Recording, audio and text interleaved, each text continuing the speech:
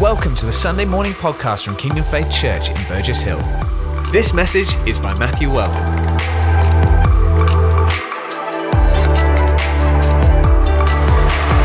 Most of you will know me anyway, but Kevin introduced me anyway, and my name's Matt. You'll mostly see me doing what Kevin just did, and introducing the service and leading you through that, and then normally introducing Kevin. So we've completely swapped places this week, and it's good to do it. Whether or not I want to do it again, you can ask me later. So I just want to recap on what we have been doing. Perfect. Like clockwork. Thank you, Josh.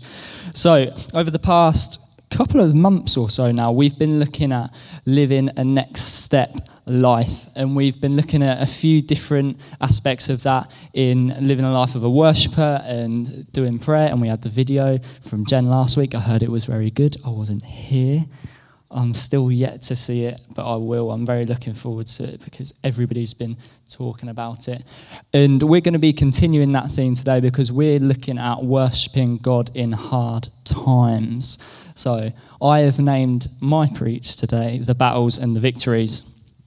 And yeah, I'll get on to why I named it that afterwards, but we'll talk about the battles to start with. And God's been speaking to me particularly about a certain period in my life, which I'm going to let you all in on now, and hopefully you'll get to know me a bit better than you already do, even the people that know me pretty well. And yeah, we'll see how we get on. Hopefully I won't be booed off. I am used to speaking to 11 to 18-year-olds, so that should make it really easy to understand, and I'm sure you're all much better behaved than some of them, but if I do tell you off for being on your phone, that's why. So I'm going to start my testimony from about the age of 13, but I'll just give you a quick background on me before I get to that. So I grew up in a town called Northampton. It's in the middle of England. It's pretty rough. It's pretty ghetto. I made it out alive, and I made it down here to sunny Horsham, or sunny most of the time anyway. I grew up in a Christian family. My mum and my dad divorced when I was very young, so me and my sister Kirsty, we grew up and with just a single mum. My mum did the best she could. She did a very good job, I'd like to think. My dad passed away when I was 10 years old. I had an okay relationship with my dad, especially when I was younger anyway. And of course I was young when he died, but I'd only see him every other week. That was just the terms in which that was settled. And it was quite strange. Being that young, you don't really get it at first, and you sort of grow into it, and it was strange. But he hadn't been around all the time anyway, so it wasn't overly bad. I wouldn't say it scarred me too much. And then we get up to where I want to talk from, and probably about the hardest time in my life to date, and yeah, I'm sure will be the hardest forever. So when I was 13, it was the first time that I remember calling an ambulance for my mum. So I remember the day very, very clearly. It was a Saturday. I remember what I did with my friends that day. I remember playing out on the streets and what we did. I remember what we watched on TV that evening. I remember what happened in the episode of the TV show that we watched.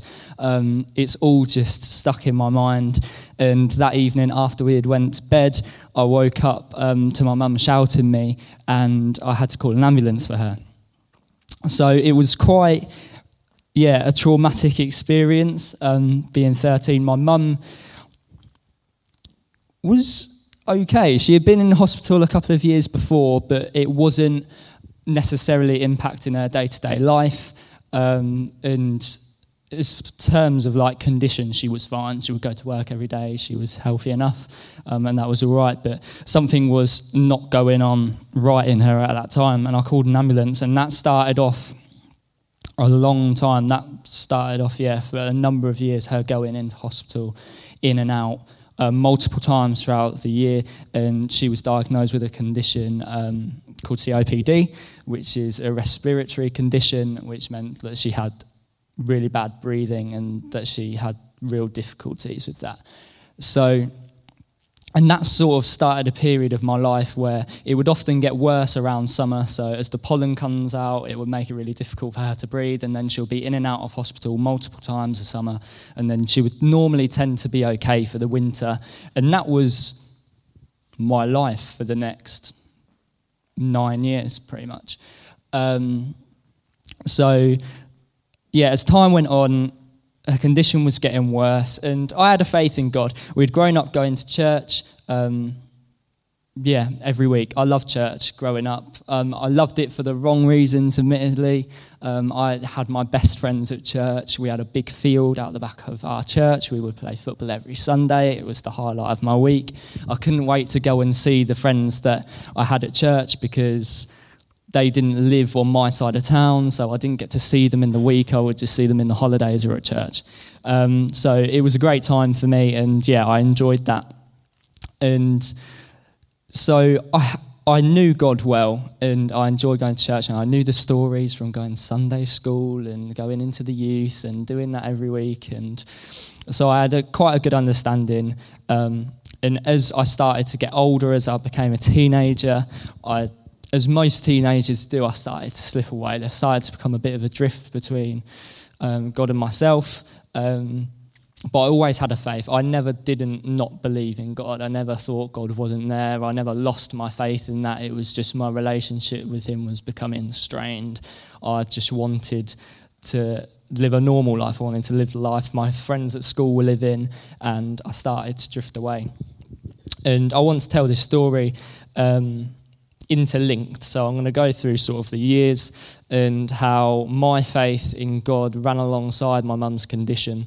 Because even though I wasn't really walking with God, as her condition got worse, as she would go into hospital, that was almost like a connection between me and God, because that's essentially when I would run to my Father in heaven and cry for help, which we often do and we can do because he is our Heavenly Father and he looks after us.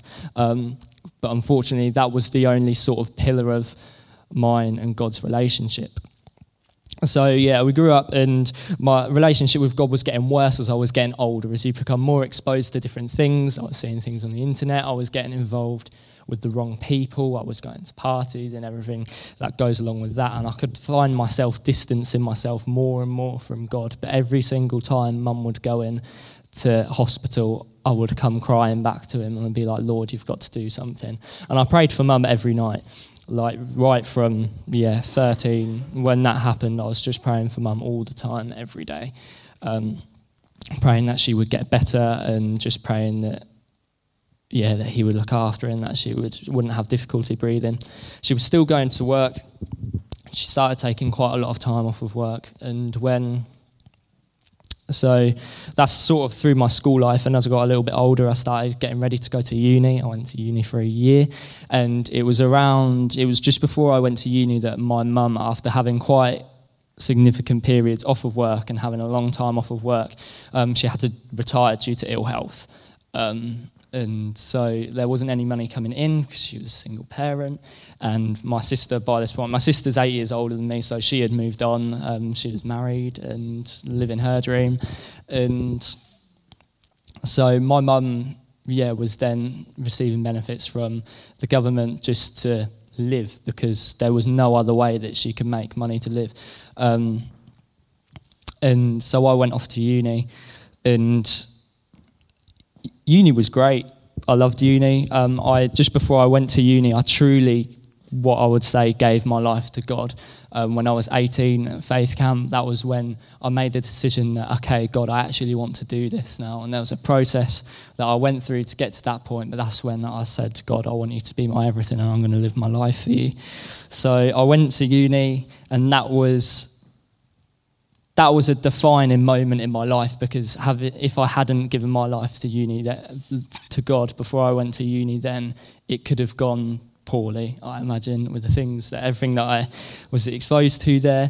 But instead, I actually got an opportunity to be a light in the community that I was in, and I got to speak to my flatmates who were not Christian, and even though I would go to parties, I would go out, I was part of that life, I could actually be the difference in that, and people saw the difference in me, and I could tell them how God had changed my life.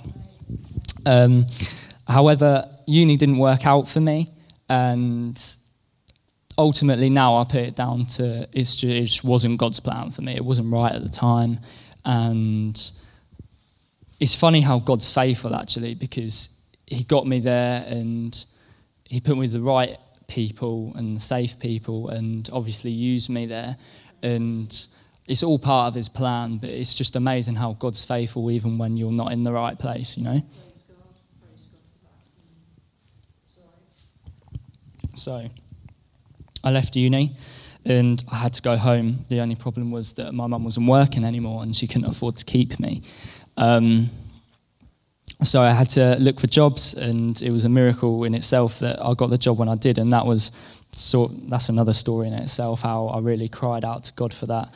But then after I'd heard the call for God to bring me to Bible college, where I've been now, and that's why I'm here, I then got a job for a couple of years and I was working away. So I lived with my sister. I worked in Birmingham, so I was going back and forth to see mum at the weekends and serve at church because I still did youth there and I was still serving on different teams there. But mum's condition was getting worse all the time. It got to the point where she had to have a lot more care in the house and she needed oxygen tanks now to keep her on, and it just started with ones to get her up the stairs, and then it started with ones that she needed to take out to go to places. So just to go to church, we would have to get her hooked up to her oxygen tank, and she would have this trolley and we would like push it along, and that became our life. But it was slowly getting worse and worse to the point where she used to have tanks in the house, and then she was on 24-hour oxygen, and then she needed home care, so people would come in and they would do her meals for her, they would get her up, they would get her dressed, because by this point she wouldn't like survive. If she was to try to go up the stairs without oxygen, she wouldn't make it. She would die before she got to the top. So this was always bringing me closer to God, and I remember just praying so hard all the time. I was just like, God, you cannot let it be now. Like every single time she would go off to hospital, it would be like I was reliving that point again. I was reliving the same thing every time of God, I'm not ready yet. I can't lose her yet. Like I'm not ready for life without her yet. And I was just begging God all the time, please God, don't let it be now. And then when I was at Bible college, it was in February of my first year. So I'd done one term. I'd gone back for Christmas. We did Christmas together, how we did everything each year. And then I came back, and I remember, so clearly again, it was week 8, and me and my friends were in my room, and it was quite late at night, and I had a phone call from my brother-in-law, and to be honest, it was really late, and I thought, like, this is a prank. He's out with the boys. They know me from when I'd been out with them in the past. Like, they're pranking me, so I ignored it, and I was like, if it's important, he'll ring me back, and he rang me back again. I remember going out into the corridor, and he told me, like, look, your mum's gone to hospital, but it's actually really bad this time, and we don't think she's going to make it. We need you to come safely, but as quickly as you can. And I remember still now the toilet that I went into where like I just broke down because I had just been praying so hard for so long of God, like, don't let it be now. But what's interesting was that when it wasn't a thought that came from me, it wasn't a pride thought, but not long before that, there's something started to change in me of like, not like, God, it's okay for her to go now, but God, like, I trust you with my everything now, and like, I believe in you, and I know that you would have me. And obviously that didn't stop any of the emotion when I got that phone call. So I drove up to Northampton, and we got to the hospital, and a lot of my family were there already, and the doctor pulled me and my sister in to his office, and it was just like, look, like, this is it, like, this is the end. It was always going to happen with this condition. It just eats away, and then it just gets to the point where you can't live with it anymore, and that's the point that she was at, and she was being kept alive by this machine. And that started a pretty rough and very sleepless sort of like 48 hours, and I remember it was awful. We had people from our church. My mum was a huge character in our church. She was part of the eldership team, and we had been in that church like my whole life, so she had really good friends there, friends for life.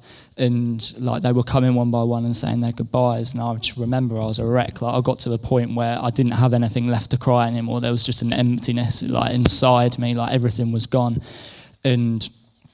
But God was speaking to me, and like all the time. And if Joshy, can you get the Psalm 23? Cheers. So God was speaking to me all the way through, and it just really put me at rest. And this is one of the most... Oh, it's really weird standing next to the speaker. It's obviously a really famous passage of the Bible. Many people will know it, even a lot of non-believers will know it. But God was just speaking to me on repeat. The Lord is my shepherd, I shall not want. He makes me lie down in green pastures, and it was just like on loop in my head. It was like I couldn't stop hearing this verse. It was going round. And God was just showing me how I was being a light, like in that circumstance. We had a lot of family there. There was a lot of us crammed into this room. Some of them have travelled from far and wide to see Mum before she went. And I know people were saying like, how is he doing this? Like, how is he coping with this? And I was just praying all the time. I was just spending time with God in my mind. And I still, every day, I speak this over my life. It's the first thing I speak over my life every day. I say, Lord, you are my shepherd, I shall not want. You make a table for me in the presence of my enemies. And God just kept on repeating that to me. And after the time came where Mum passed away, I was speaking to my sister Kirsty about it. We went back to hers, and God had been giving her the same scripture over and over again in her head. And I personally didn't know at that point where my sister was in her relationship with God.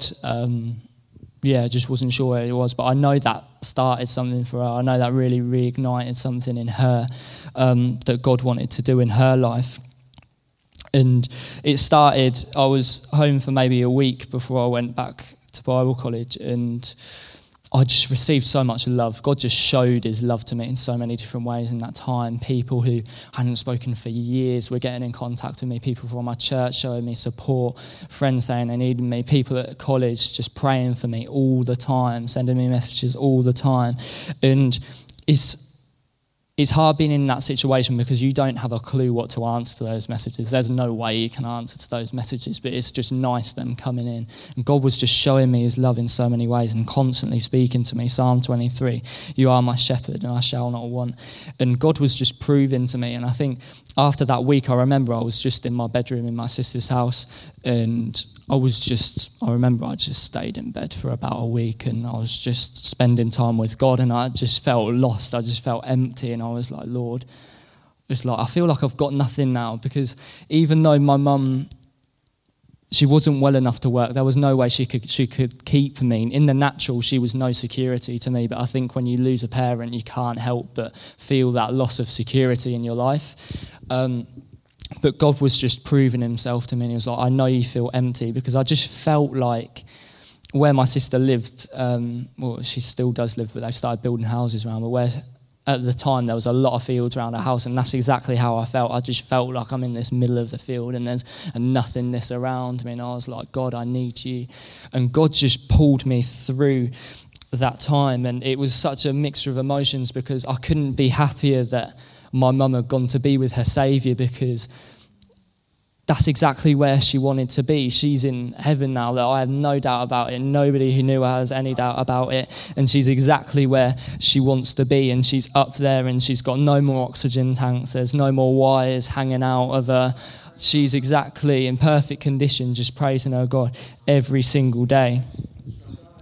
And so that's my part of the battle. And this is why I called it the battles and the victories. Even though sort of the theme of what we're going along is worshipping God in hard times, I didn't want to give you a survival guide to make it through hard times. Like they're just going to come, and if you get it okay, you'll make it out on the other side. Because to every battle there's a victory, and thankfully the victory is won for us. It's not in, and there's no ifs or doubts about it.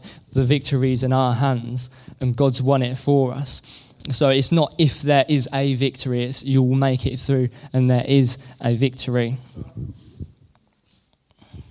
Just take a bit more of this.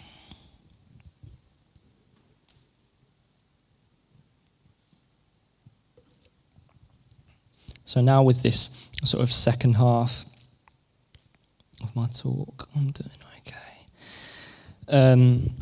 I just want to help you see that no matter what your battle is, your battle may be something very natural. You might have financial difficulties, you might have relational issues, there might be problems in your marriage, you might be looking for work, you might be looking for a house.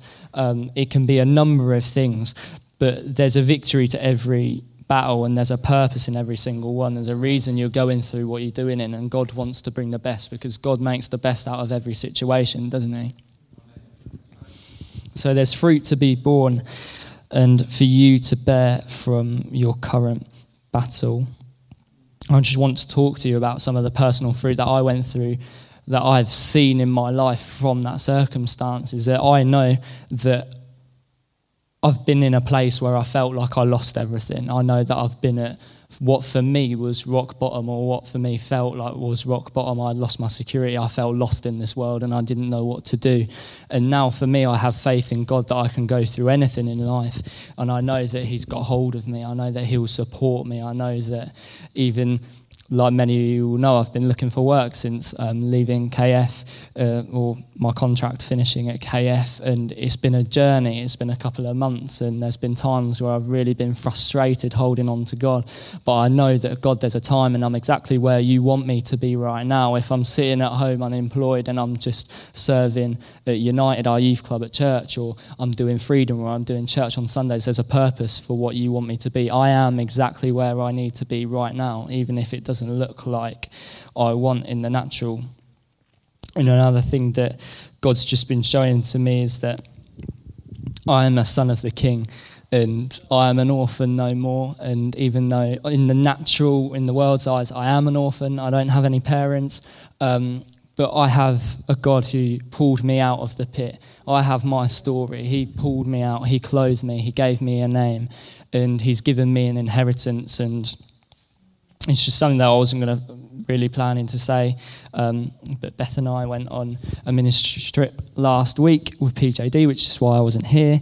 And God, was just speaking to me about our position in him and who we are in him and how I have that inheritance. And he was speaking to me about like earthly royalty and how there's no person of royal descent on earth who wakes up and doesn't expect to be waited on hand and foot. There isn't anyone who wakes up and they don't expect their meal to be cooked for them. They don't expect to go out and their car to be driven, or for their stuff to be paid for, or them to be protected as they go around. And that's the sort of faith that God's invested in me and that he wants to invest in you as well, is that we can go through this thing called life, and there can be storms and there can be circumstances that come at us, but it's okay because we have our needs in God. We have those basic needs. We know that he's got us. He won't leave us to perish, but he's got us every single day. And I just really wanted to encourage you guys that just to don't get to where I had to be to realise that in your life. Don't get to the point where you're at your rock bottom to know that God's your everything. And even though you may have everything you want in the world, your life may be perfect, but God's still your number one. Your satisfaction can only be from him. And he wants to give you everything now. He doesn't let you hit rock bottom before. That may be your journey, and he can do that. But he wants you to thrive in what you're in now. He doesn't want you to just make it through life. He wants you to live life to fullness in him. And recently, God's been speaking to me about my family line and about how, even though I don't have parents now in the natural, at the start of a new family line, essentially. And he's been speaking to me about how there's no man above me, there's no one to dictate what I do, but I only have the King above me. I only have my Heavenly Father who's going to take me through life. I'm hearing the Holy Spirit and just being led through life, being led by what he wants me to do, in what he wants me to do, and the purpose that he wants me to lead. And that means that I'm cut off from any generational sin. It says in Exodus 25, I think we don't have that one, but it says about how things can be done by your ancestors, it can be done by previous generations that can be cut off now. And I know for God, during the Freedom course, God really, especially in the encounter, God showed me, I used to be a person that had a bit of a temper. The football pitch is always a good sort of spirit measure for how I'm doing in that. Kevin and Joel can tell me if I've got any better in that in the time that they've known me. But it's always been, especially since being at Bible college, we have a football pitch in the garden. We play 2-3 times a week. When it got to summer, we were playing nearly every day. And it's something that became almost quite a burden on me. It became an embarrassment to me because the way that I could lose my temper on a football pitch, it wasn't nice. I was embarrassing myself. I wasn't living like the life that my Father wanted me to live. But God showed me that actually that I'm bearing a generational sin of anger that's come down from my father, and that he wanted to cut that off. And I knew in that moment that it's a shame that I was carrying from that. There was a guilt that wasn't mine to bear. You can't influence whether generational sin's on you or not. It's not something that you want to take, it's something that can be on you, but God has set us free from that. And this was in the Freedom curriculum this week, and I had to nick it. And it's from Exodus 26, and it says, "You can be the first generation to walk in freedom and begin a flow of God's loving kindness and blessing to 1,000 generations after you." And you can take that for your family. You can take that for I know that I'm taking that as I start this new family line as a generation of believers for thousands of generations after me, my children, my children's children, and onwards. They will all be followers from the Lord. They will all be someone who has come from a descendant directly from God, cut off from any generational sin that's been holding me, and they will not hold any from me. And so that's sort of the personal fruit that I've been going through. But God doesn't want things just for us, does he? Like, church isn't a club. Like, we don't have a membership to come here. The church is here to reach outwards. We're not here for us. We're here for Burgess Hill. We're here for 33,000 people out here. We're not here for the 20 people in this room. God is here for us, but we're here for a purpose, and we serve a purpose. And God's given me a purpose with my testimony, and I've been able to tell it many times now, because naturally, people always want to hear your testimony and where you've come from, and I've had the opportunity to really show what God's done in my life, and that's been within things within our church. I've been asked to go to like camps, conferences, if you like, for other churches and tell my story there. During this summer, I went to a friend of mine's church's family camp, and they all like pack up and go away for a long weekend. And she'd asked me a couple of times to go, but it never worked out. But this year I managed to go, and I was really excited because I just knew that God had a purpose for me there. He kept calling me back to go, and I knew that I wasn't going to miss it. And I was like, okay, God, if there's one person that this is going to influence, Lord God, then I'm here for him, because I was doing a young people's male seminar during the afternoon, and I spoke of that, and I just gave my life story pretty much. Obviously, it was very much based on this, but there was one guy, and he was 17, and like he was a tough guy, like you could tell, like he wasn't someone who was very soft. But after I talked, he came back to me and he was just in tears. He was actually brought back to me because he had just gone somewhere and broken down, and it turned out that his mum had died 3 months ago, and he has a lot of siblings, and he's struggling with that, but his relationship with God's being torn apart. And if I almost like envied this guy. The relationship that he had with God at 17, he was chasing after God every day. He was having devotional time every day, reading the Bible every day. He was worshipping God every day. I can't believe that. I didn't nail that in 3 years of Bible college, and I'm still trying to nail that every day now. And this guy's got, and he was just like, I don't know what to do.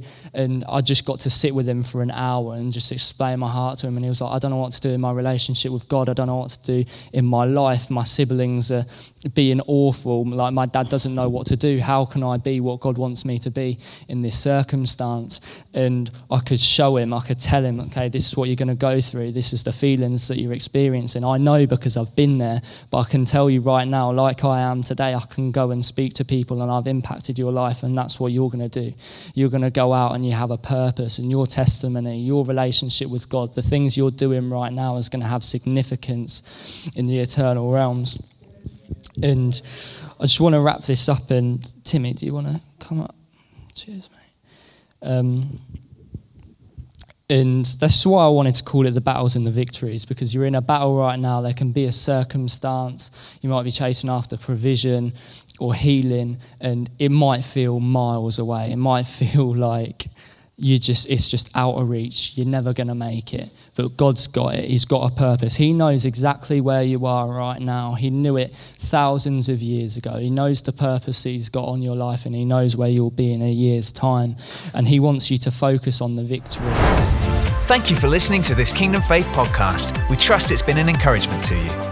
For more information and resources from Kingdom Faith and our other audio and video podcasts, please visit www.kingdomfaith.com.